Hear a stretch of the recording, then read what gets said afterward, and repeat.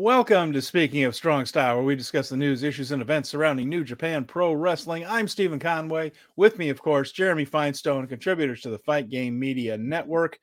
We are coming off the New Beginning in Osaka. The show was yesterday. It was a big show with a lot of news, a lot of emotion, in a sold-out Edion Arena. And, of course, yesterday was also Super Bowl Sunday there, and we knew not to go against that. We know no one touches the NFL, so we wanted to come on today and talk about it, though, because there was a heap of emotion, and we saw one of the matches of the year. We saw, I'm not totally sure what that main event was. We're going to talk all about that. We also saw some developments that'll lead into the New Beginning in Sapporo, so all kinds of stuff to discuss on this one. Jeremy, I know it is a lot to take in a short time, but what did overall thoughts on the day we had in Osaka yesterday, New Beginning? I'm going to be honest with you. If that show hadn't happened yesterday morning, I'm not sure the mood I'd be in after the Niners lost last night. Well, yeah, I'm a Bay Area guy, but that show was so good that it has had real estate in my head. Through the game, through this morning, through this conversation, there's so much about this show that, like, the first half of the show wasn't really much, right? But once you got to the 3 of the 4 last matches, it became something special. And we've been saying that a lot lately with some of these shows that they've been having. But the audience showed up and showed out with a sellout of 5,300. They were loud. I felt like I was in the crowd in some of these matches, the way that they shot the cage match. And man, there's just so much to talk about, but I really did have a lot of emotion, had to process a lot while watching the show. Yeah, and we knew there were going to be a couple of them. Will Ospreay's final match under New Japan contract. We knew it was one of Okada. The last Okada-Tanahashi clash was taking place there. We knew that was going to be emotional. And then we found out there was some more there that we didn't even know we were going to get, that we're going to get into. And Colin and Venkin are here. Hello, guys. I'm glad you're here with us. And thanks to everybody who tunes in or listens to this, watches it later. We're grateful to all of you for being here with us. And I guess we should just go into the lineup and just talk about these as they come on. We talked about this a little bit last week, that the first half of this card was more about setting up the New Beginning in Sapporo than anything else. And then the second half of the card was a super card. Yes. And that is how it played out. So let's get through that first half of the show. And there was a lot of interesting things going on in it. Now it opened up with a tag match with Toriano and Yo facing Bolton Oleg and Ryusuke Taguchi. It didn't go very long, only 3 minutes, 45 seconds. But the funny thing is, it did have a clever ending, which was that Oleg was going to do his gut wrench thing on Yano, where he picks the guy up and swings him around. And Taguchi decided he was going to try to do that with Yo. But while Oleg was busy hoisting Yano left and right, Taguchi was rolled up by Yo and pinned. So Oleg turned around. Completely blind to Bolton. He had no idea what was going on. No, I didn't know what was happening right there. So that was kind of a clever finish. And then afterwards, Oleg just said, I need to remember that it's not just about myself. I have to remember my partner. And he said all the right things in the post-match. So, I got a question for you. Okay. Is Bolton on his excursion right now? I don't think he's getting one. I don't think he's going on excursion. Like, I feel like they're checking off the boxes for his excursion in some of these matches because they're giving him attention and play as a young lion that they don't give attention to. So it's curious to me. And I wondered if you think he's going to end up anywhere. Well, I mean, I don't know. We've talked about this before, is I think that if one of these groups implode, or just there are enough changes that one of them dissolves and a new group is formed, he's the first draft pick. He's what 100%. What TMDK did with Fujita is like, you're our young guy, only this time it's going to be this monster dude right there. But and we're already getting some comments about the cage match. We're going to talk plenty about that cage match. There's an hour's worth of information, and this is where Steven Conway, we all find out the hero that he is. Because he is the one that does the recaps and does the play-by-play to discuss it. And he's going to be on fire today, everybody. I can't do it. Here's why. We're going to talk about it, but I have 4 pages of notes because I just kind of take them as I go along, right? Sure. Watching live. I have 4 pages of notes. I am not going to break down that match that much. We're just going to talk about it, but you'll be able to hit the bullet points. I'll hit the bullet points. Next up was tag team match with Bishamon, Yoshihashi, and Hiroki Goto against Callum Newman and the Great Okan from the United Empire. Now, this was a very basic match to reestablish Bishamon as a tag team, as contenders. And it was a perfectly fine match. It was a very normal match that you would see with these guys. Bishamon ended up getting the win with the Shoto on Callum Newman, just like you would think. So it was just a win for Bishamon, which is always healthy. They always want to keep those guys as kind of a pillar of that tag team division. But the bigger news is what we found out afterwards in the post-match comments that Hiroki Goto's father passed away 10 days ago. He passed away on February 2nd. And he's been dealing with all the emotions that come from losing your father. And there was some very moving comments from both he and Yoshihashi about how those two, and probably more than that, but these are the ones they mentioned, were there for each other during this time. So Yoshihashi mentioned it's more about just being friends in the ring. It's being there when they're going through things. He said that he's been very down, as of course he would be. And this match is more to get him back in the groove a little bit. But more importantly, and of course, Goto said that he was dedicating himself to honoring the memory of his father. So we knew that there was going to be emotion with Ospreay. We knew there was going to be emotion with Okada, but I didn't expect the Goto was going to hit me in the heart too. So thoughts, of course, to much love to Goto's family at the time of this loss. I watched these backstage comments about an hour before we went live, and it was like, hit me like a ton of bricks. You're like, excuse me, what? And then they just move on. Like, it's like a little segment in the backstage, and they don't even pause. Like, they don't even, like, give it, like, weight beyond the segment itself. It's just part of the production.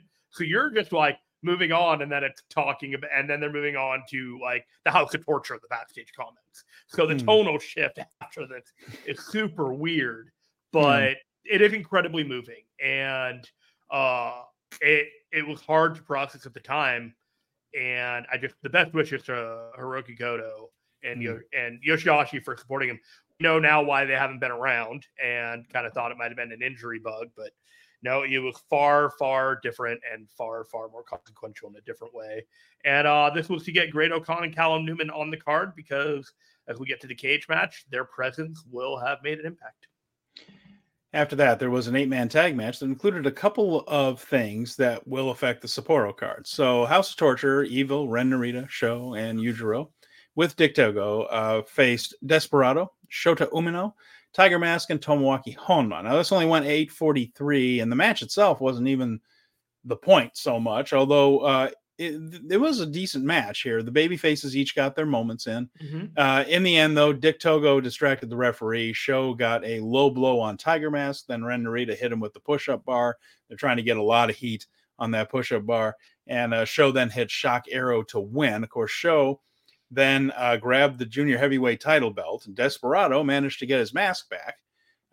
But he lost the title, didn't lose the title. He lost the belt that was stolen by Sho. Desperado's still the champion. Afterwards, Evil then spray painted, not the belt. He already did that. So he spray painted Shota, spray painted a big old X on his chest to piss him off. And that puts a little bit of steam on their never open weight title match. And aside from that, we got Desperado getting on the microphone saying that, he's sick of Sho's antics. He says, but, if he wants a title match, this is something I found was very interesting. He said, if you want a title match, I'll put the title on the line. But if you lose, you have to join Strong Style.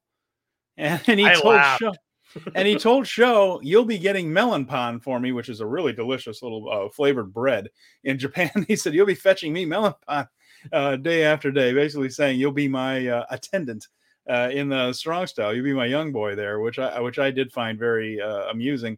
Sounds like that's what they're going with on this, because they said it right in front of the whole Osaka crowd. It's not on the website yet, but it is a title match now, and we suspected that there was going to be some angle in this one to make that a title match. Okay, so there's a couple of things in play here. Number one, they just announced the anniversary show will, in fact, be the junior heavyweight champion versus the heavyweight champion on March 6th. So, if you wanted to do potentiality, you have potentially Naito versus El Desperado if both were to retain their titles in upcoming title matches. Otherwise, you'd have Sonata versus El Desperado, or Sonata versus Show, or Naito versus Show. And so if you want to come to your conclusions of what sounds like the most interesting anniversary show, that is what sounds the most interesting to me. What also sounds interesting is the shakeup that could possibly happen by moving Show out of House of Torture, kind of because once Kanemaru showed up there, it was kind of two people serving the same purpose. And I don't know where they're going to go with this. They surprised me with that one title change tonight that I felt pretty confident wasn't going to happen. Yeah. So I'm not ruling anything out. But no, you can't.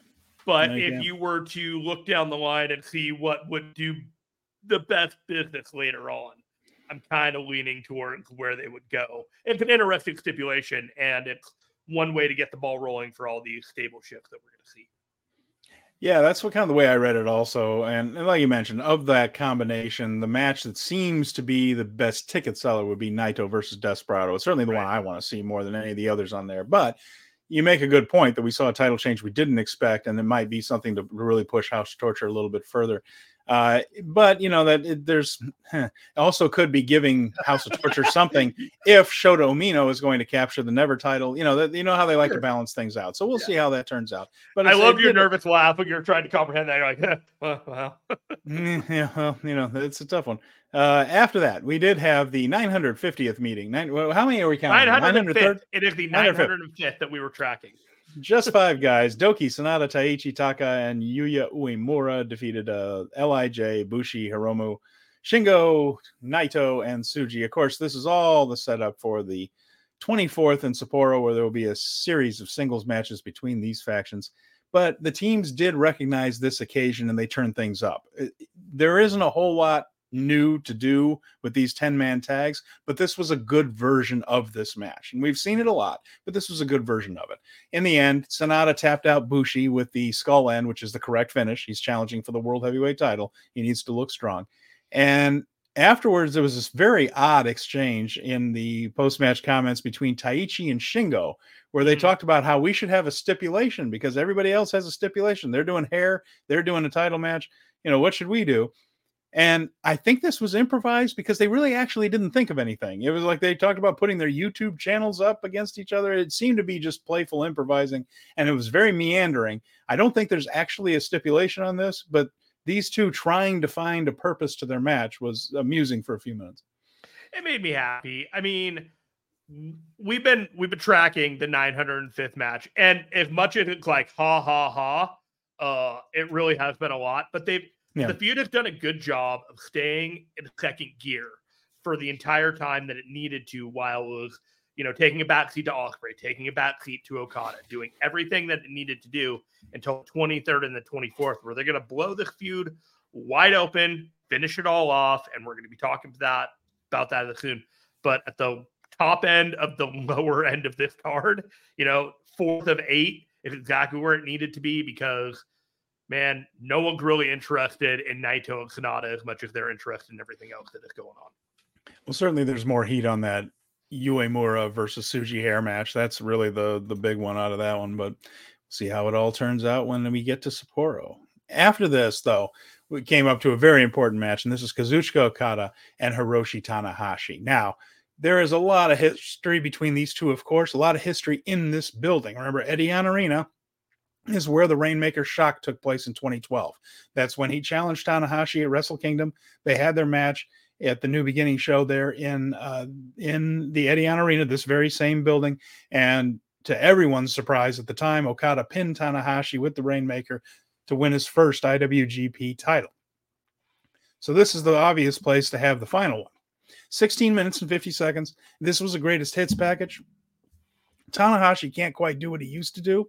Mm-hmm. And excuse me, go ahead and talk about this one for a moment, Jeremy. There has been something like 17 Okada Tanahashi matches, and this is probably ranked somewhere between 14 and 17, and that's fair and that's fine. This was I heard someone else mention it this way. I had it all queued up for myself, but they stole it. This was the WWE version of their match where everything was decompressed. They did the greatest hits. They did all the moves that they are known for, but it wasn't worked at a high pace. It wasn't worked at the intensity of their Wrestle Kingdom or their Osaka match years ago, anything like that. This wasn't that. This was the familiarity. This was the emotion. This was a goodbye and a respect and a tribute to everything that they had done before. It was emotional, even from the moment the music hit, and it was interesting. I think Tanahashi's music, they played the older version of this song in tribute to their feud because they had to alter the music right when he was coming out. And that was really interesting. And then Okada came out and he was visually emotional. And the crowd, when Okada came out, they were 100% behind him. Then Tanahashi came out. When Tanahashi went and did his introduction, all of a sudden the crowd was entirely behind him. And just the Osaka crowd, this was the moment that you realized that they were taking over this show and they were going to let you know what they thought. And Steven, I'm going to let you take it back. I think you're ready to go. It was a crowd that was very into everything. You're right. There were Okada chants for his entrance. He was crying on the way down to the ring. Then as soon as he did anything heelish, they playfully booed him. They gave him a little bit of a boo, like, yeah, we see what you're doing. You know, we'll give you a little bit of a light heel boo right there. But they were always on both of these guys' sides. Yeah. And so they were happy to be seeing the match one more time. They understood what it was. And yeah, Tanahashi did try, and Venkin mentions it here. He said it's because of Tana's age that they didn't go. Yeah, he just can't do what he used to do in the ring anymore. And I think they understood that. So there's no sense in trying to have some sort of all-time classic right there. It's just not going to work out the way it did. So do the hits, do all the stuff. He did do an Aces High from the top rope to the floor onto Okada. So that was a bit of a risk. He did that, though. In the end, came up in 100% one piece afterwards, too. Like, yeah, toward the end, they started hitting the big moves, and Okada got the landslide and the Rainmaker for 3. It's exactly what these guys are capable of. It was very good. It was still a fun match. Sure. It's not one of their all-time classics, you're right, but they did everything well. Everything was crisp. All the timing was good. They can have a 3.5, 4-star match with their eyes closed with each other. I mean, these are two of the greatest of all time, and their shittiest match is matches that other people would dream of being their best match. Absolutely. Like, that's what we're talking about here. Like, it's the hard way to explain it, other than it's like, even if you think it wasn't good or wasn't their best, it was still exceptionally good because of the caliber. Final score is listed as 9 wins, 4 losses, and 3 draws for Okada, in favor of Okada against Tanahashi. So 9 wins for Okada, 4 for Tanahashi. And most of those wins for Okada have come in the last few years. It's been a while since Tanahashi got one on him. And afterwards, though, these two shared a moment in the ring, a little chat there. We don't really know what they said to each other, but then they had a tearful hug. Okada knelt down and kissed the lion logo in the middle of the ring. And afterwards, they shared another moment backstage that they caught on the backstage comments camera where they just said it's been a hell of a 12 years. And Okada was still sobbing there. So Okada said he couldn't have been the Rainmaker without Tanahashi. And Tanahashi said that the feud was finally and truly over with. And we're going to get back to a theme here a little bit later on. But there is a very special connection that these people have with this company. And we're going to talk about it more with Will and with Danielson too, a little bit later on as we get through this card. But this is wrecking Kazuchika Okada. And it seems like it's wrecking everybody that dealt with Okada. Remember, Ishii even choked up, for the love of God. Yeah. Tanahashi and all this. You can see what all this means. And we've also found out, Jeremy, what his final matches will be. In Sapporo. They are doing the 10-man tag, where it's like I kind of predicted that they were going to do it this way, similar to how they did things with Nakamura. So it'll be Okada teaming with Ishii, Bishamon, Goto and Yoshihashi, and Yo on the first night. This is on the 23rd, against Jeff Cobb, Great Khan, Henare, Akira and Callum Newman. So United Empire versus Chaos on the 24th. His final New Japan match is, he's a freelancer now. By the way, there was a funny line with Okada. He said, "I'm a freelancer now, so I'm going to take down all these New Japan bastards," and stomped off. But Okada, it's going to be Okada and Tanahashi, Ishii, Goto, and Yoshihashi. So Tanahashi's going to slide into Yo's spot. And then they will face Riddle, Okan, Cobb, Henare, and Akira. So Callum Newman drops out. Matt Riddle goes in for the very final one. 10-man tags. Total by the numbers way I figured that they would have him leave. I want to go back to these backstage comments with Tanahashi and Okada because it illuminated a mindset. And we're going to touch on it later, but since we're here now, I'm just going to touch on it. Tanahashi's whole mindset is Okada is going to spread the knowledge of New Japan out into the world. They don't want him losing because he is their gem. And it's like, go out strong, go out with all of us supporting you, be New Japan to the world and show the greatness. So that's such a different business mentality than going out looking at the lights. And when Okada visibly crying between the two, he goes and sits down. This is a whole one shot. Is them embracing, they're crying together. Tanahashi smiling, patting him on the back, and then Okada walks over and sits down. And the translation goes, "If you're crying so much, why are you leaving?" And he says, the organization has meant so much to me, and I want to spread it to the world. And so he says, "One last favor, Osaka. For me, please continue to support New Japan Pro Wrestling." And then he just gets up and he leaves. And it just, like, he's crying, and it's special, man. Like, you can watch these backstage comments on YouTube. You do not need a New Japan World subscription to watch these. But when you watch it, you feel the relationship between the fandom and the wrestler. And we'll see how this goes as it wraps up there in Sapporo. Venkin has a couple of questions there. He says, is Riddle even signed with New Japan? I don't think he's signed full time. I think he's just making some shots for him right there. I don't believe he is a New Japan contracted talent, but I don't think he is. I don't think he is. But he's, and they said, watch him make Riddle pin Okada. I would be very surprised. I don't actually think Okada is taking any pins on the way out. I just don't. They didn't with Nakamura. Nakamura didn't have to take a pin on the way out. They might have a showdown, a ship passing in the night, but Steven, I think you need to be prepared for a lot of Riddle this next year. Remember, he still has to make it through that without screwing up. And never. You are absolutely correct. And we will be here to discuss it if and when that happens. Never underestimate Matt Riddle's capacity to screw up. He has done it every step of the way of his career. He has managed to screw up. I am willing to give him the benefit of the doubt and willing to say, based on what evidence exactly? You told me so if and when it happens. But he has not fucked up yet. Well, now he hasn't even gotten there yet. He hasn't even. Yes, he has. Yeah, one match. Well, he's been in Battle in the Valley in San Jose. One match in the state where weed's still legal.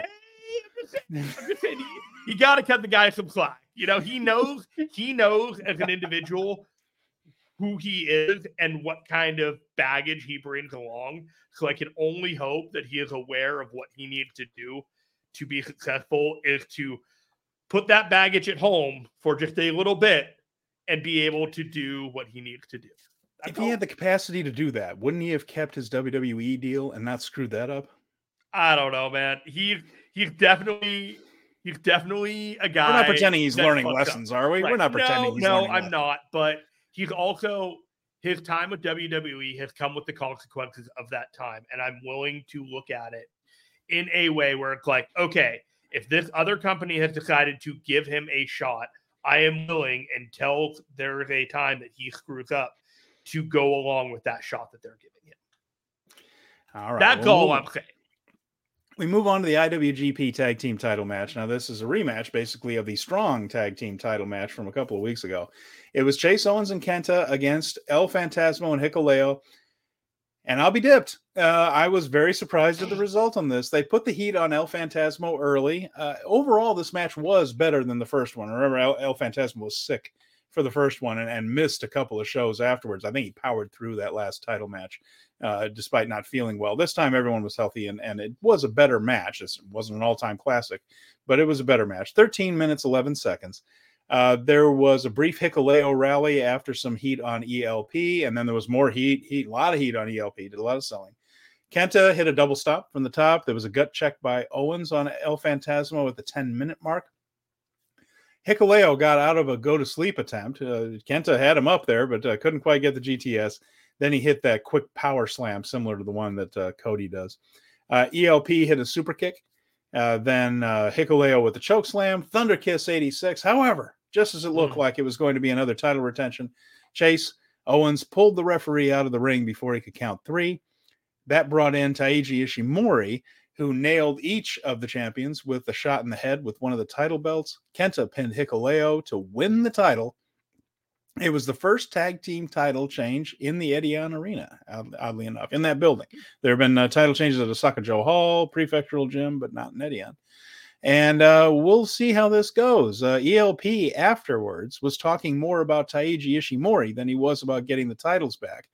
And we also found out that in Sapporo for Tama Tonga's final match back with the company, he and Tonga Loa will be facing ELP and Hikuleo in a GOD versus GOD Jado derby, so to speak, where the Jado's two teams will be facing each other. It will be. So it looks like they're transitioning away a little bit for now. So we'll see what happens with the tag team titles. They have split them up again very quickly. I thought they were going to give ELP and Hikuleo a little more time with both of them, didn't you? I had a completely different takeaway from this. Oh, okay. I thought they were setting up their match for the Windy City. Well, maybe that's what they're doing. That hasn't been announced, though, has it? No, but this seemed like, that would be a great match for Windy City if Kenta and Chase Owens versus Hikuleo and ELP to reclaim their tag titles. An easy tag title change that they could do. Everybody would be popular there. As soon as they did, I'm like, that's why they would do that. And I have nothing to base that on other than it just makes a ton of sense since GOD was already announced for the show. And it probably wouldn't be too difficult to get Kenta and Chase Owens there as talent. So I just kind of figured that was going to be like a lower on the card kind of tag title match on an already loaded card.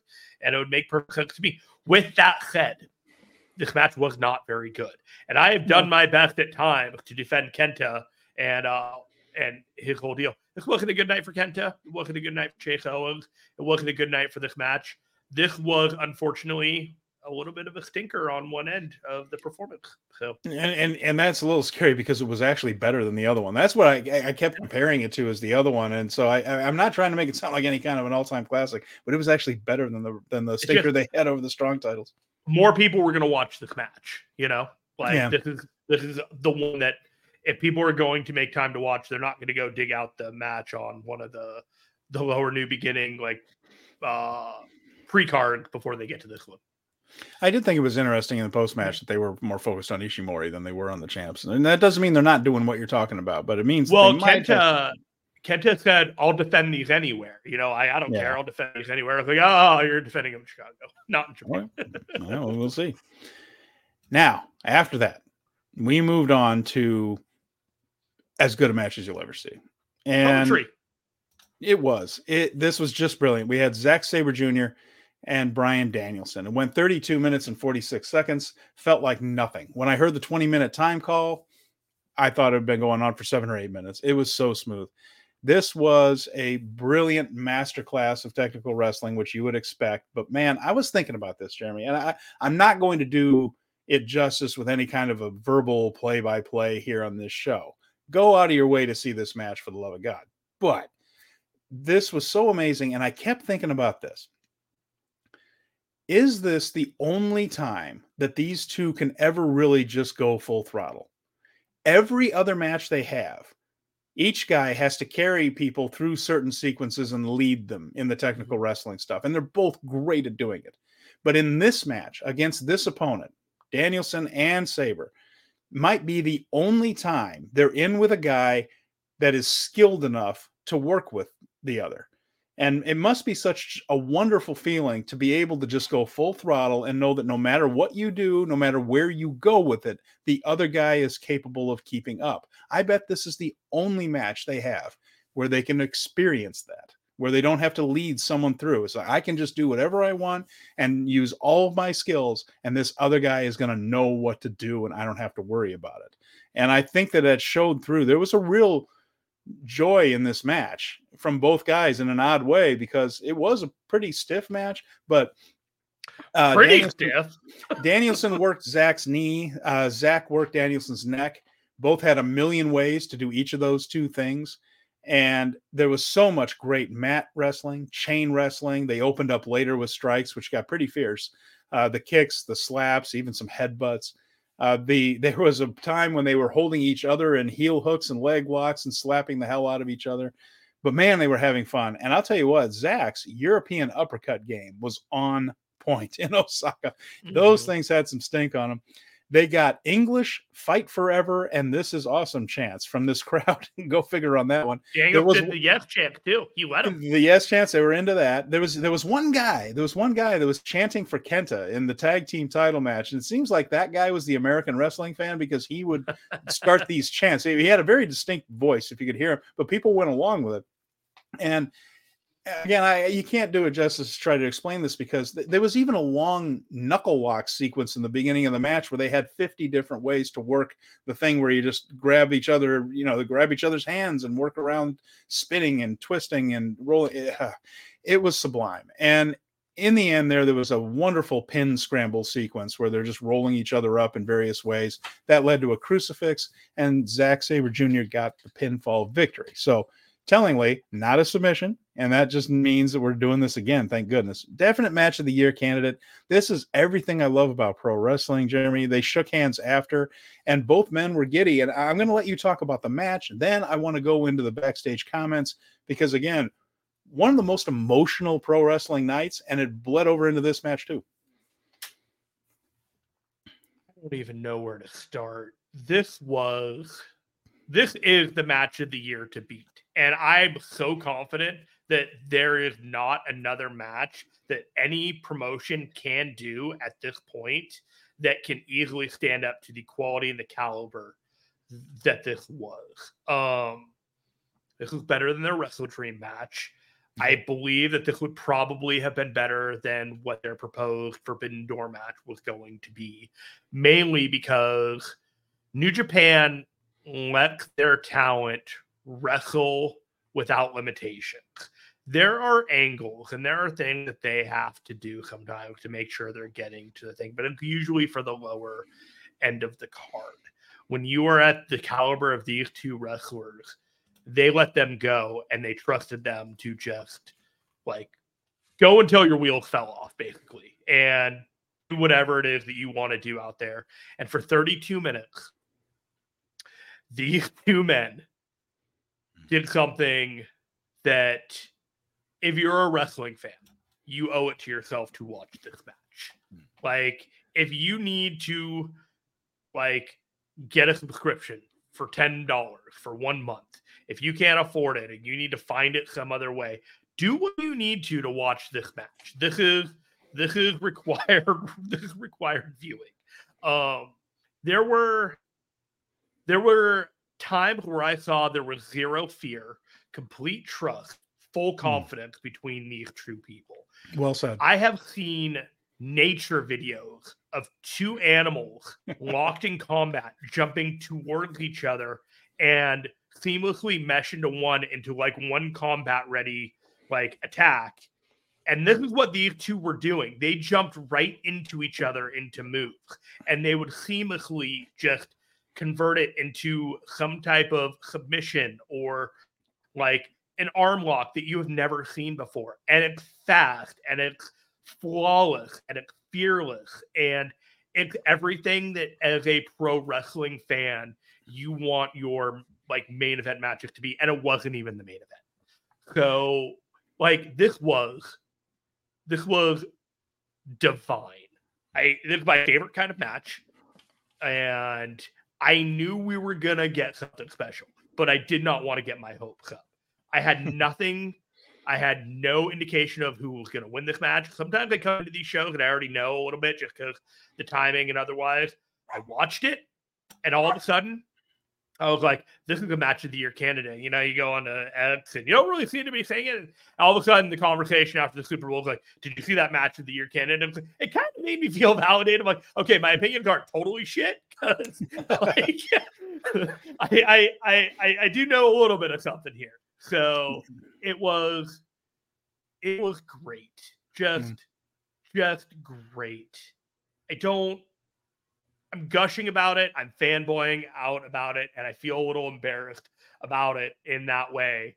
But I need for everyone underlined to know this is my favorite kind of match done by the two best wrestlers in the world.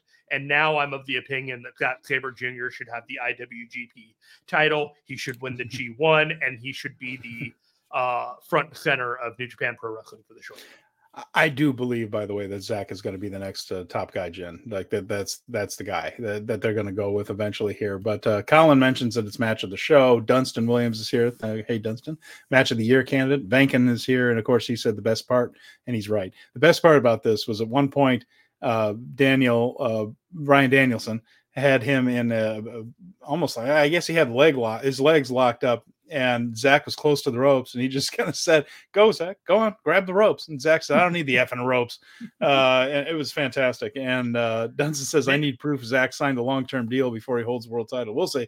But world title or not, I think he's moving up into that top position. But to go on from this after the match, so he beats Danielson. How can you not if you just beat Bryan Danielson in the middle of a New Japan ring, on one of the biggest shows of the year?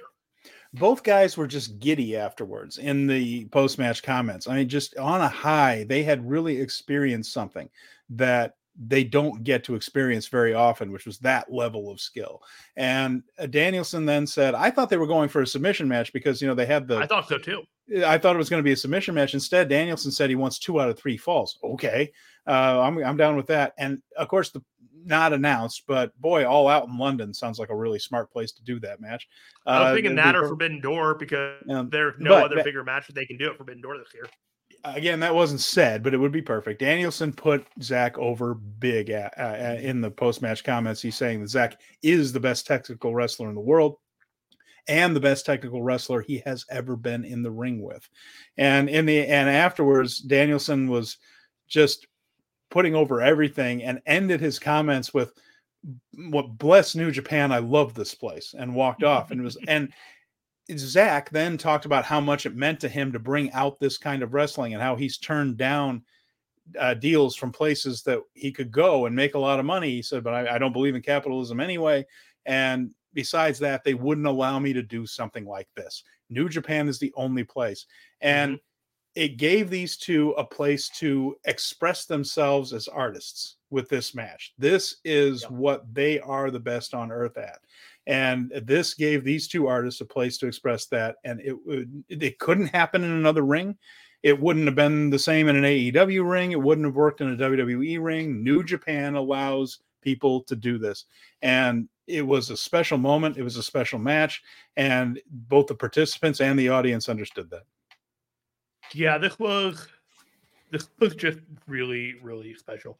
I do think that Forbidden Door 3 or All In, and I'm leaning towards Forbidden Door 3 because I think there's going to be a lot more emphasis on Ospreay and Okada for Wembley next year. So if it were me, I would have a 2 out of 3 falls match between Danielson and Zack Sabre Jr. main event. Forbidden Door 3. Either way. I mean, I'm just happy that we're going to get it again after this. Oh, absolutely. Absolutely. This was a fantastic match. All the stars, all the ratings, all the cage match, all the people telling you that you watch the match, they're all right. They're all correct. There's nothing. This is a flawless match. No, absolutely right. We move on to the main event. Whew. All right. I feel like I need to stretch before I even talk about this match. So, holy Lord. So, first of all, this is a steel cage 10-man tag, War Games rules, without saying War Games. For the love of God, don't mess up the copyright. So, we had this thing where they built this cage around the ring, which was not tall. It was about the size of the ring posts. So probably about 8 feet tall. It wasn't that big. So anyway, they have this match. So David Finlay and Ospreay start. Now we know this is going to be a hellacious battle. We know this. And people were going to enter in every 2 minutes. So Finlay and Ospreay lead us off. They come out there and Ospreay says, I don't want 2 minutes. I want 10 minutes with you. 10 minutes with you. And Finlay thinks about it for a second. He flashes back to Wrestle Kingdom, where there was the 5-minute truce between Moxley and Ospreay. He says, how about 5? We'll go 5. He agrees to that. They begin to fight. A crazy hardcore match then breaks out. But there's the thing. Instead of it being a match where there's just weapons laying all over the place and somebody picks something up, grabs it, and hit him with the other, and after a while, nothing means anything. And you know that I'm not a fan of hardcore wrestling. I don't enjoy it. I don't think it's particularly entertaining. This match had chapters to it. And we'll go into some of that here. There's way too much going on in this match to try to break down here. But Drilla Moloney was the next person in. Of course, the heels correctly had the numbers advantage. So Drilla Moloney came down, and he brought out Callum Newman, who had apparently been savagely beaten in the back beforehand, drug him down there, handcuffed him to the cage. We'll use him. We'll get to him later. Just comes in there, and they start brawling, and they're double teaming Ospreay. That lasts for a little while until the other people start coming down there. The next person in, I believe, was what was it? Was TJP next for them?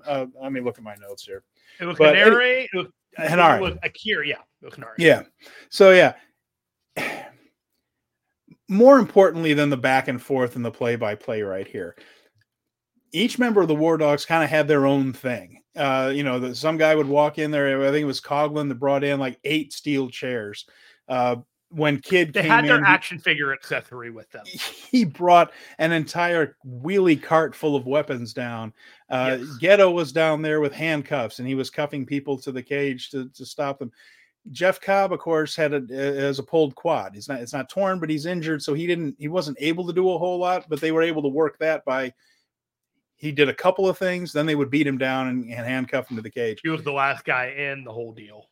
They were doing things like smashing each other, of course, into this cage. It was very solid. The cage didn't move a whole lot, even when big guys would go slamming into it.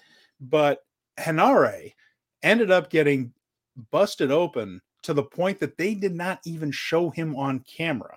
Something had happened to him, and he got hit, and apparently it split his scalp to the point that they wouldn't even put him on camera.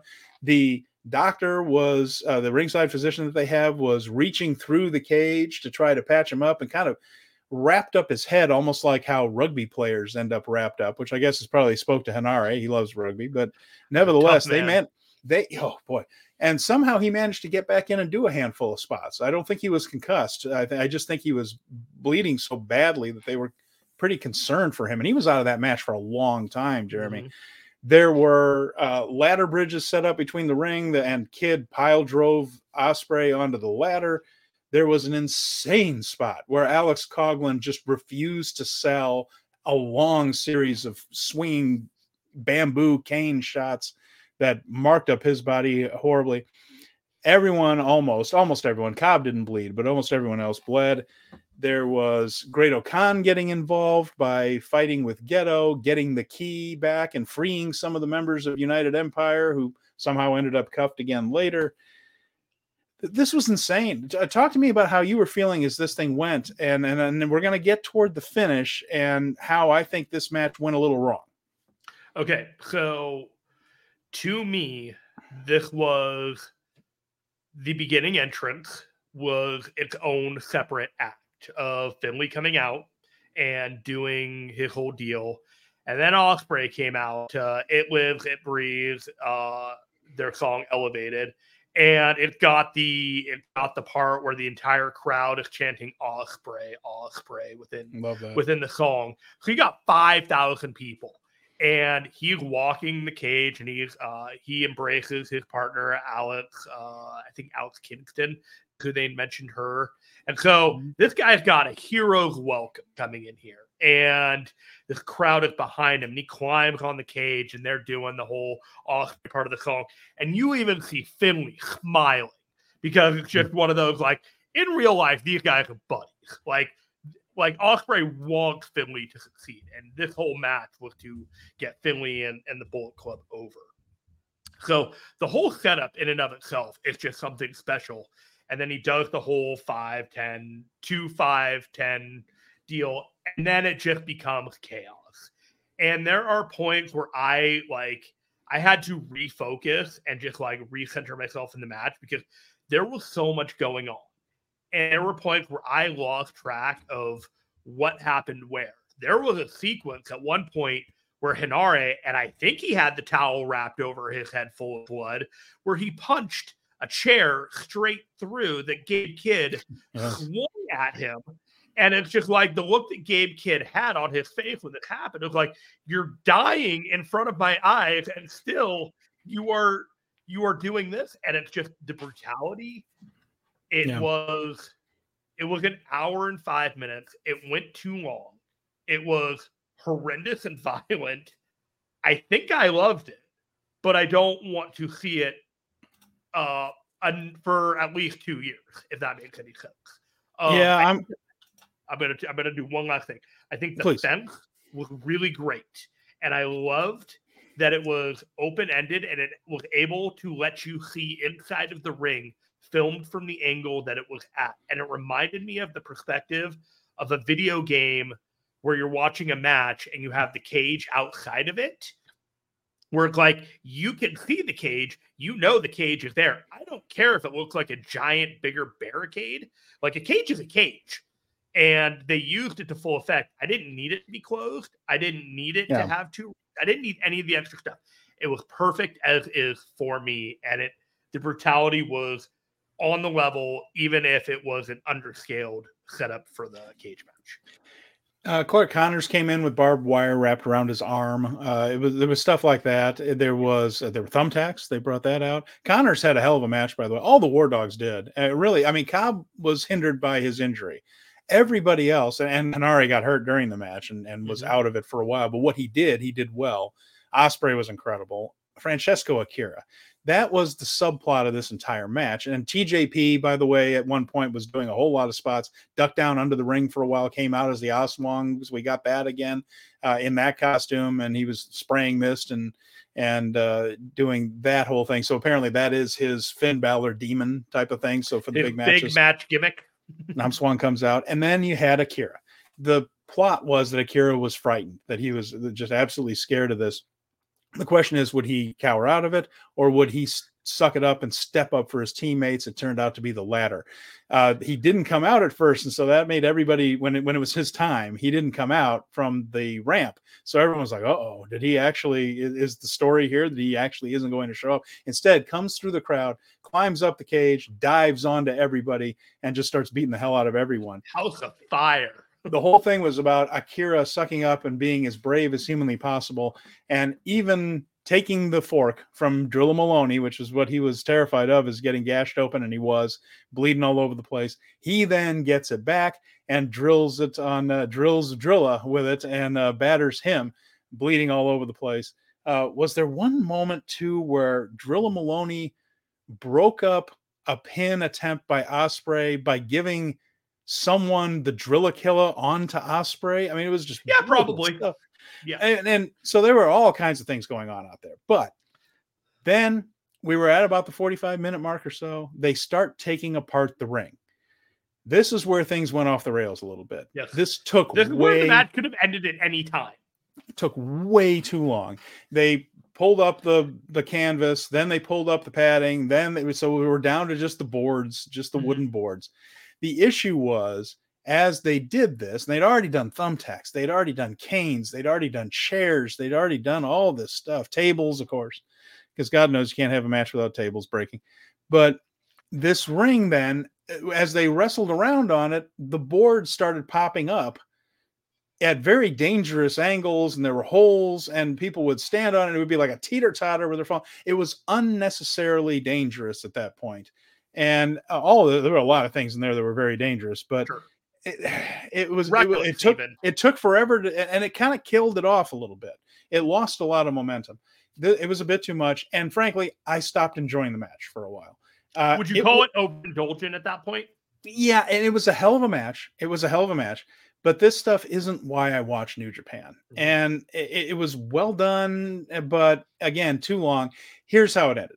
So they get most of the members of United Empire handcuffed up again, except for Ospreay and Akira.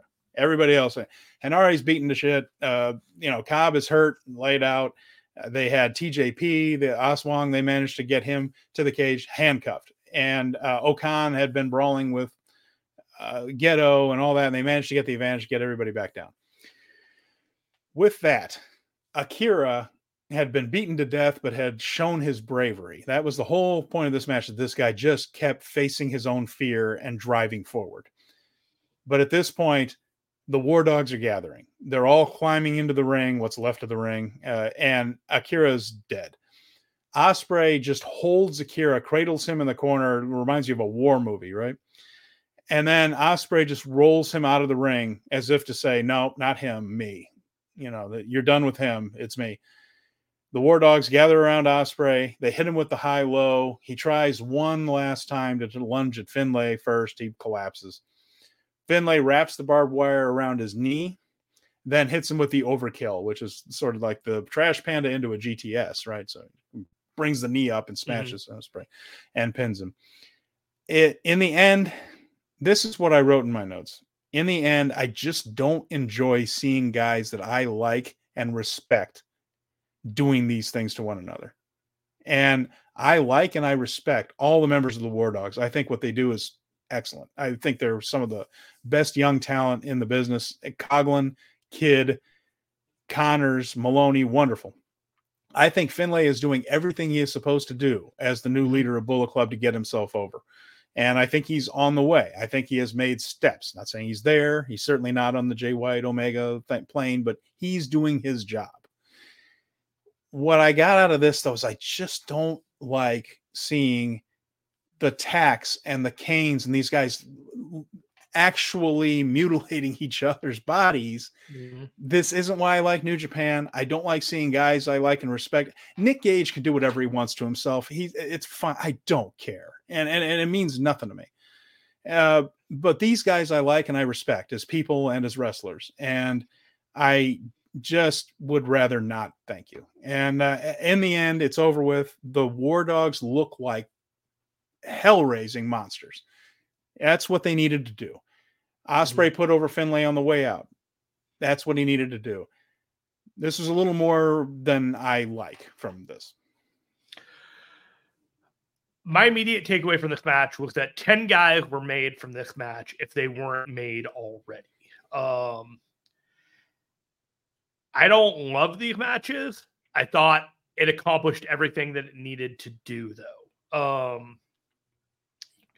A number of guys only need one or two matches like this in their career in order to have them have the believability as a wrestler and as a character that they are willing to go to those depths or willing to go to those lengths in a wrestling match because they've gone to some deep, dark place in a match and you've been on that journey with them.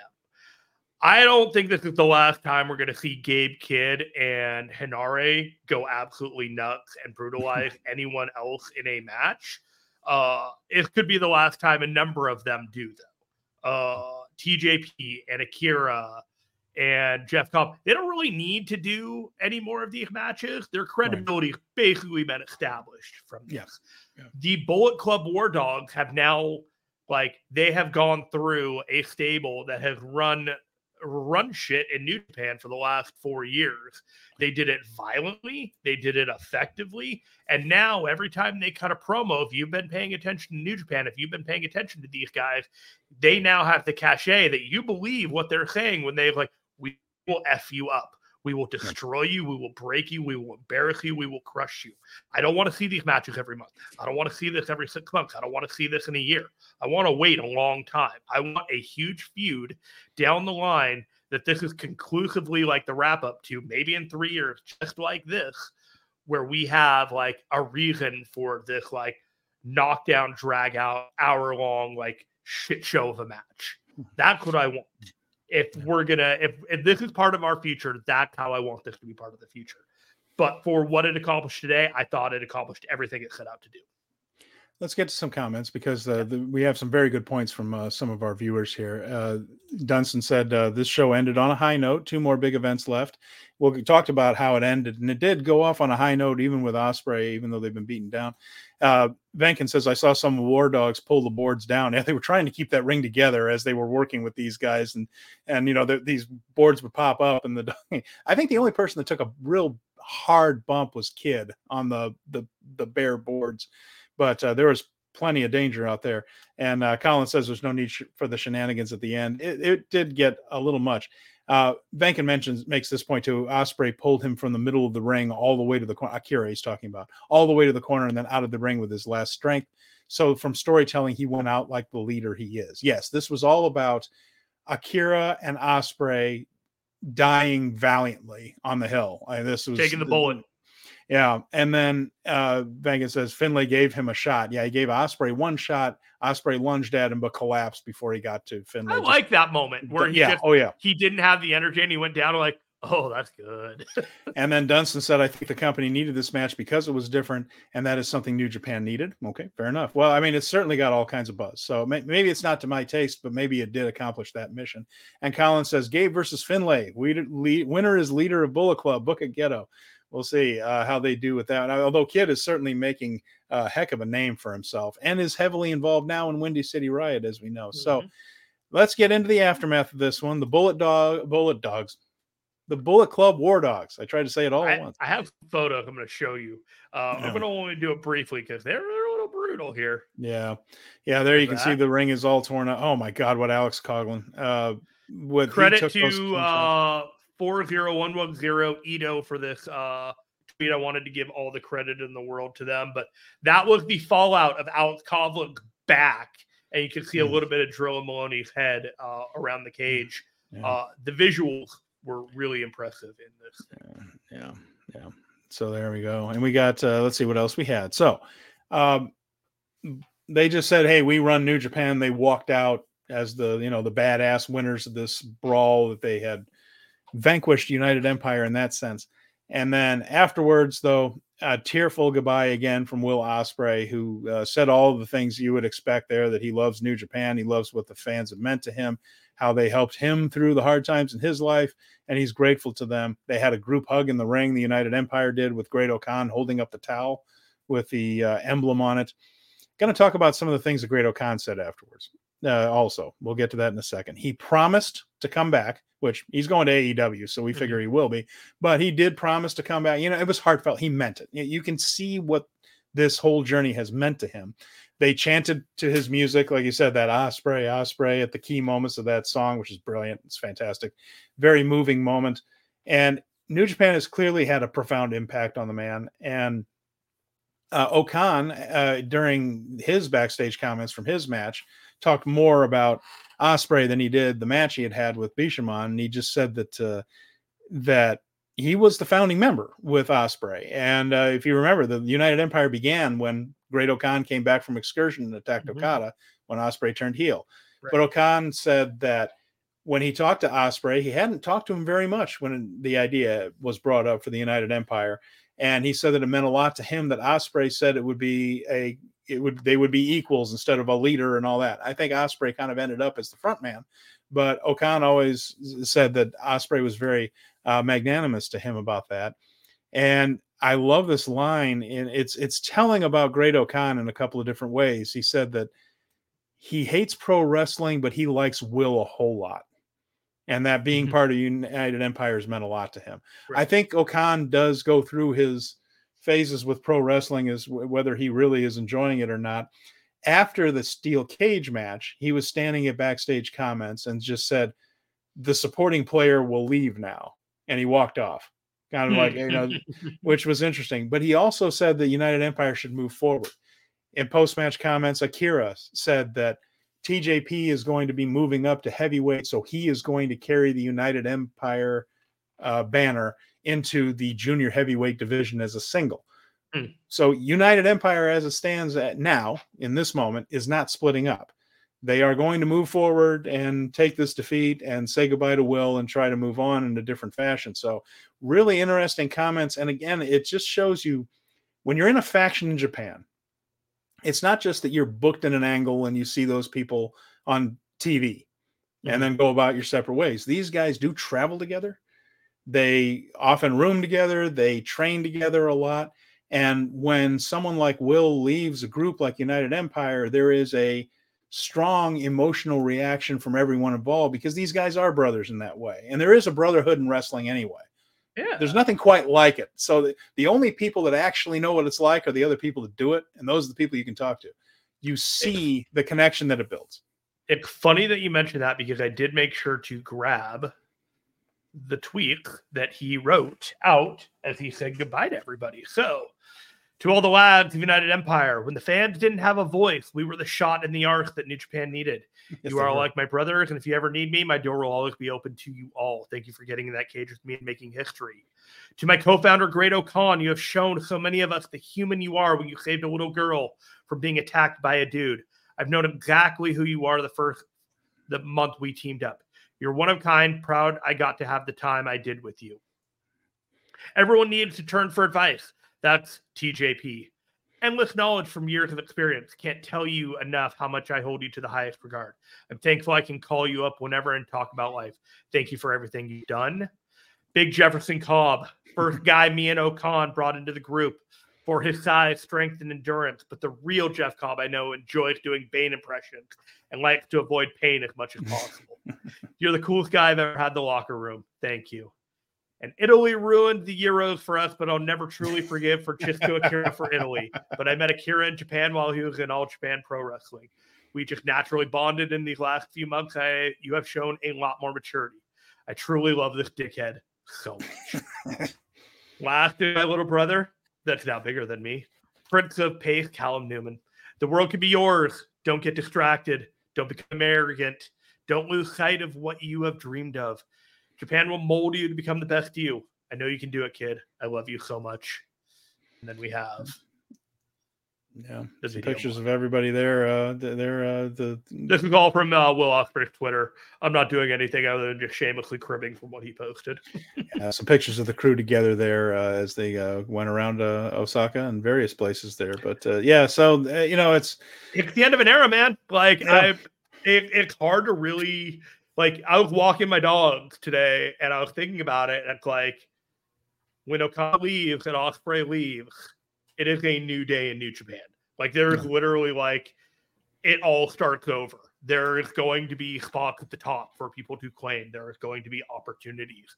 There is going to be excitement. And, this is not just emotionally because Ospreay and Okada are leaving. This is emotional because the journeys that we've been invested in for all this time, absolutely, those journeys are over. We are now talking about them in the past tense. These individuals are gone, and now we are beginning new main event top act journeys for these guys that we have seen in the come up for these years. And it's going to be really exciting because the reward is coming that much quicker for the growth and the investment that we've had watching New Japan. Yeah, Dunstan says it feels like a season finale, and in a lot of ways, it does. And what gets me about this one again is very few shows have kind of hit me in the heart the way this one did. I cried. The reactions of Okada, Tanahashi, Zack, Danielson, all of the United Empire. Goto and his family. There were some very, very real, raw things going on in that show, and watching it, seeing the comments afterwards, that you felt all of that. And Osaka is the right place for it. It's difficult to put into words. Osaka is more demonstrative than Tokyo. Mm-hmm. I've been to both places, and Tokyo is wonderful. I love Tokyo, but the people there are a little reserved, a little buttoned down. In Osaka, people are a little more free, and they're just a little looser. And this was the right place to have a show that's going to tug at emotion. And that crowd was right there with them. And Osaka is just a little more gregarious. And with that, it comes an audience that can be in tune with what the wrestlers were feeling, and they fed off of one another, and it created a very special night of wrestling that you don't see very often. There are nights when you're like, man, that was a great show. Matches were terrific. This one made you feel. This was absolutely an emotional show. When Okada was crying, I cried. When Ospreay came out and the crowd was like behind him, there's not a whole lot of times where I just like, as I've gotten older, I've gotten way sappier, and the littlest shit will get me like emotionally in the field, and I don't understand. There are like commercials like, how dare you try and get me? You got me. God damn it. But Ospreay came out there and he was taking in every second of that entrance. And when he got on that fence, and like everybody in the ring, everybody in the stadium, everybody that had gathered far and wide, people traveled, made sure they were here for the 11th in Osaka. It wasn't just locals for this show. Like that, people found a way to get to that show. And we should all be so lucky to have a moment in our lives where unapologetically people appreciate you for all the good that you've done. And that's what I felt Ospreay got, was like the unapologetic, just like, it was a moment that will be burned into the brain of anyone who had any investment in this whatsoever. Yeah, and it was special. Alex Windsor was there, his partner, and that's who he's been talking about. I thought it was Kingston. No, Alex Windsor is her name there, and that she was there ringside for the match. I think it must have been a roller coaster for her as well. I mean, she's a worker, she's a wrestler, she's a pretty good one too from Great Britain. So, I mean, she knows what's going on in there. But nevertheless, it can't be easy watching your partner go through all that. So, a couple of comments here before we move on, but. Venkin said he had not cried with a wrestling storyline since Tam Nakano and Natsupoi, which was a very emotional cage match, certainly. And then their eventual joining up as a team, as Melt here. But Dunstan says, Ghetto had my emotions going up and down from the Okada match to the main event. It was a special night. And Dunstan also mentions, I wasn't here for the tag title match, but it was a waste of time and brain cells. Well, that's we weren't very kind on that one. So. We're with you, bud. We're with you. Other notes, right. we have some news now. Sure. Like I said, we do know that Okada's last matches will be 10-man tags. We've got a couple more things here from those shows in Sapporo. So Zack Sabre Jr. against Yuji Nagata has been added to the show on the 23rd. We also have that GOD versus GOD match to the 24th card. That's Tama Tonga and Tagaloa against Hikuleo and ELP in the Jado Derby. You mentioned the anniversary show is March 6th, and that will have the heavyweight champion versus the junior heavyweight champ again. And then we have a new match for the Windy City Riot, kind of. We found out that Gabe Kidd and Eddie Kingston are going to face one another. Now, they will have a no disqualification 8-man tornado tag match. So that should just be chaos, right? However, we will not know Kidd's 3 partners nor Kingston's 3 partners until they come to the ring. So they will remain X's until then, unless we get rumors. And you got any ideas? I would imagine that there will probably be a dog of war involved in there somewhere, and probably some other people. But I would imagine that the Kingston can probably pull in some AEW folks or something. Where Homicide and Ortiz were kind of locked for Kingston. Makes a lot of sense, right? Yeah, I think there's going to be that. And then if Drilla Moloney's fine, like him, but I don't see Finlay like coming to Gabe Kidd's aid, like weirdly enough, like you work for me, no, I don't work for you kind of thing. So it would be, Coughlin, Connors, and Drilla Moloney if it were up to me, but I don't know what Drilla Moloney's ability to get into the States is, number one. And number two, there could be angles playing out in which other people want a crack at the Continental title of Kingston. Yeah. And Venkin mentions it's the match where Poi turned on Julia after DDM had left, sits there and Tam hugs her is when I couldn't hold it. Yeah, that was the reunion. That was the union, I guess, not the reunion. They had been in a steel cage match with each other, and then Poi realized that Tam was where she should be with, who she should be with. She turned on Julia and Tam took her in. That was a pretty emotional moment. And yeah, I understand what you're talking about. That's when it really hits you in the feels here. And then Dunstan mentions, sorry to you both, but whoever made the decision to have Okada in pointless tag matches should be arrested. Keep in mind, this is what I always suspected. They're not going to beat Okada on the way out. He's on too high a plane. They didn't with Shinsuke Nakamura, and I suspected it would be something like that because that went out in and what they want is his final image to be standing in the ring with his stablemates, which is what they did with Nakamura. It was all of chaos in there with Nakamura t-shirts on. And in the end, it was he and his friends all doing the arms around each other, bowing, saying goodbye. I think that's what they want for Okada. So rather than something where he puts somebody over, it's a different mindset. They're not going to have somebody pin Okada on the way out. They know what Okada is, and they know he's coming back. Keep in mind, because it looks, for all intents and purposes, like it's AEW, right? I mean, nothing signed. Yes. I mean, that's the prevailing data right now. Seems to be he is heading to AEW. Yeah. There was something that we didn't talk about in the show that I was curious about. Have we wrapped up all the other stuff? Because there was one last thing about the show. Let me make sure my notes here, but that was the point I was trying to make, is that I think what they want is at the end for all of Chaos to be in there together so they can all be there to say goodbye. And of course, we're going to be talking about, we'll be back on our regular time on Thursday to talk Fantasticomania.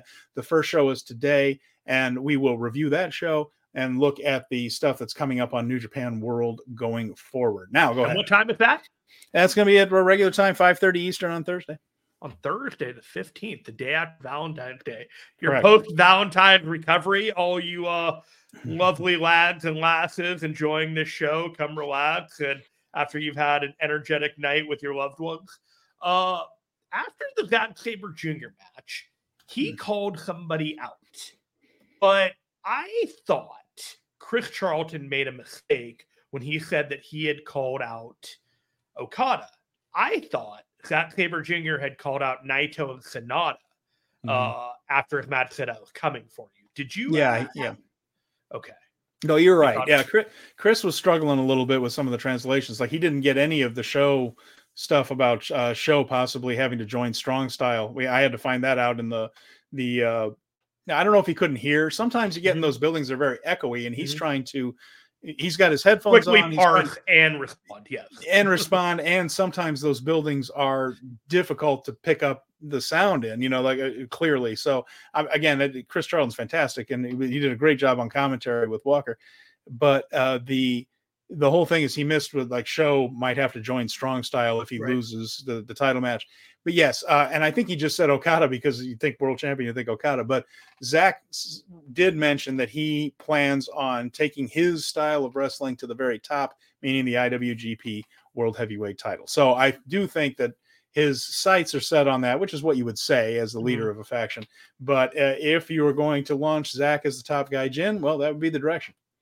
Yeah, I think they're going to tease him winning the cup, but not win the cup. And I think he's going to be winning the G1. He's my front runner for the G1 at this point. Like, I know we're early. I know it's February. We have not even mapped out the year, and everything has just kind of changed.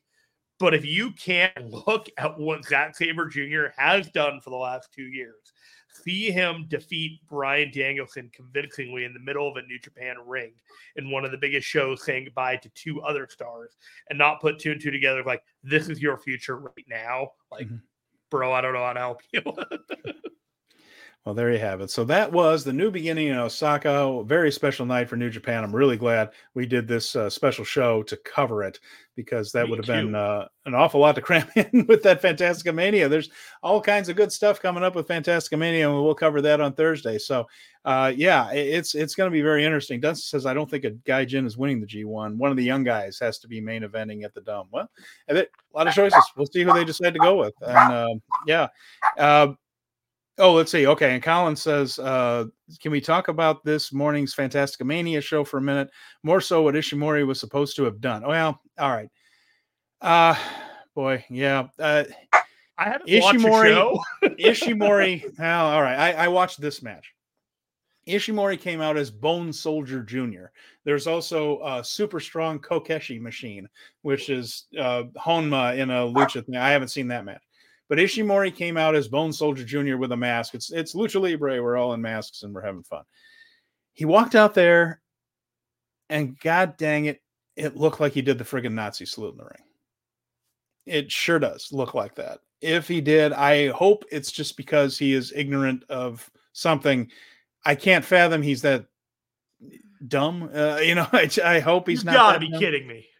I'm not. It's on Twitter. You can find it. And when I saw it, Walker noticed it immediately because as soon as he did it, and Walker was like, "Oh, okay," and didn't say a word, and he shouldn't have. The Ishimori thing, I was going to mention it on Thursday, but since you brought it up here, it's an uncomfortable thing. I'm curious to see if there's going to be any fallout on it. Keep in mind, things are a little different in Japan than they are here with that. Not that it's considered a good thing, but it's no. You said, I don't know. Colin mentions, I don't know if it was reporters making mischief or not. And no, he did it. And I know he knows. I'm sure he knows what it means, but it was something that Walker was pretty startled by. He was just like, "Oh my goodness!" And I had the same reaction. It was a little visceral. It was a pretty good mistake. I hope that someone pulls him aside and says, "Never freaking again, kid. Never freaking again." I hope, but I don't know. We haven't heard anything about any fallout. Okay. I was hoping by Thursday maybe we'd have something on it. So okay, you can see my last name here, Finestone. I'm going to reserve judgment on this and just hold off and think that Ishimori is a fucking idiot and leave it at that for now.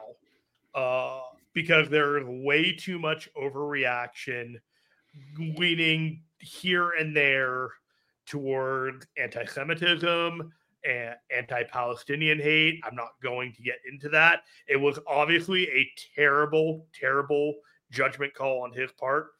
But until I've actually seen it, and until there's actually some fallout and some something has been addressed, this is obviously not good, but there's nothing that we can add to it that is obviously going to do anything other than inflame the situation.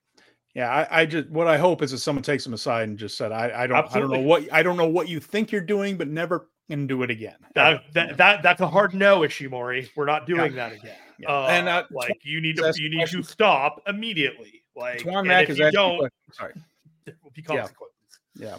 Twan Mac asking, is there a website where you can find translation of Japanese wrestling promos? If so, where? Well, on New Japan World, the backstage comments and any in-ring angles where they get on the microphone are translated. And that shows up in the backstage comments. On Stardom World, it's usually a couple of days between the event and when the event is posted, and they usually have somebody, I believe it's Sonny Gutierrez, go through. I also believe that backstage comments on New Japan World are free. You do not need a paid account to watch them. The other part of that is I do believe that sometimes you can hear things on or find things on Reddit, the NJPW subreddit, where they'll translate a little bit, but I think that's the best place to go is sometimes just wait a little bit for the companies themselves to post the interviews with Japanese subtitles on the streaming services.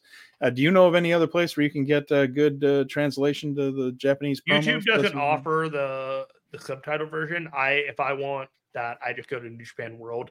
And again, I'm just going to underline, you can have a New Japan World account and not pay any money and still watch those backstage comments. And it's another thing, like Google Translate is good with the Latin-based Romance languages, but Japanese to English is challenging for any program to get the context and the no pun intended, it's choppy. Right. And they're two very, very different languages. Those aren't the only two languages like that, but the sentence structure is different. The way that things are kind of ordered is different. It's really hard. It's hard for Google it's a tough one for Google. It does Spanish a heck of a lot better. So, but that might be a place to look there, Twan. So there you go. All right. Well, I'm going to do the quick spiel, Steven Conway. We are part of the Fight Game Media Network. We are one of the many video shows that air on the network, including Power Bomb shows, which had an excellent discussion about Rochelle Rose and the Booker T situation that happened or was disclosed over the weekend. And they talked about that. That's something that you can watch every Sunday at 1 p.m. Eastern. We also have the Dynamite show that airs on Wednesday nights, immediately after the Dynamite show, AEW Dynamite. We are here 5:30 p.m. Eastern every Thursday. This is one of those special shows that we do for the big events for New Japan Wrestling because we don't want to wait a week to talk about this stuff with you. We also have an audio network, Fight Game Media Audio Network. We also have the Speaking of Strong Style dedicated audio feed ourselves. Find it on Spotify, Apple Podcasts, and most major podcatchers. that's the spiel. Other than that, please like, subscribe, click, share, tell everyone about Speaking of Strong Style, because we will speak about Strong Style continually until we hit 100 episodes, 200 episodes, 300 episodes, and on. With that, we're going to sign off for now. We will be back again, 5:30 p.m. on Thursday. Fantasticomania. We will be talking all about as the Lucha Libre stars of CMLL invade the New Japan ring. It's going to be fun to watch. So I get to immediately shut this off and find out if Takahashi is in fact cosplaying as Kamitachi. I think so. I believe so. All right.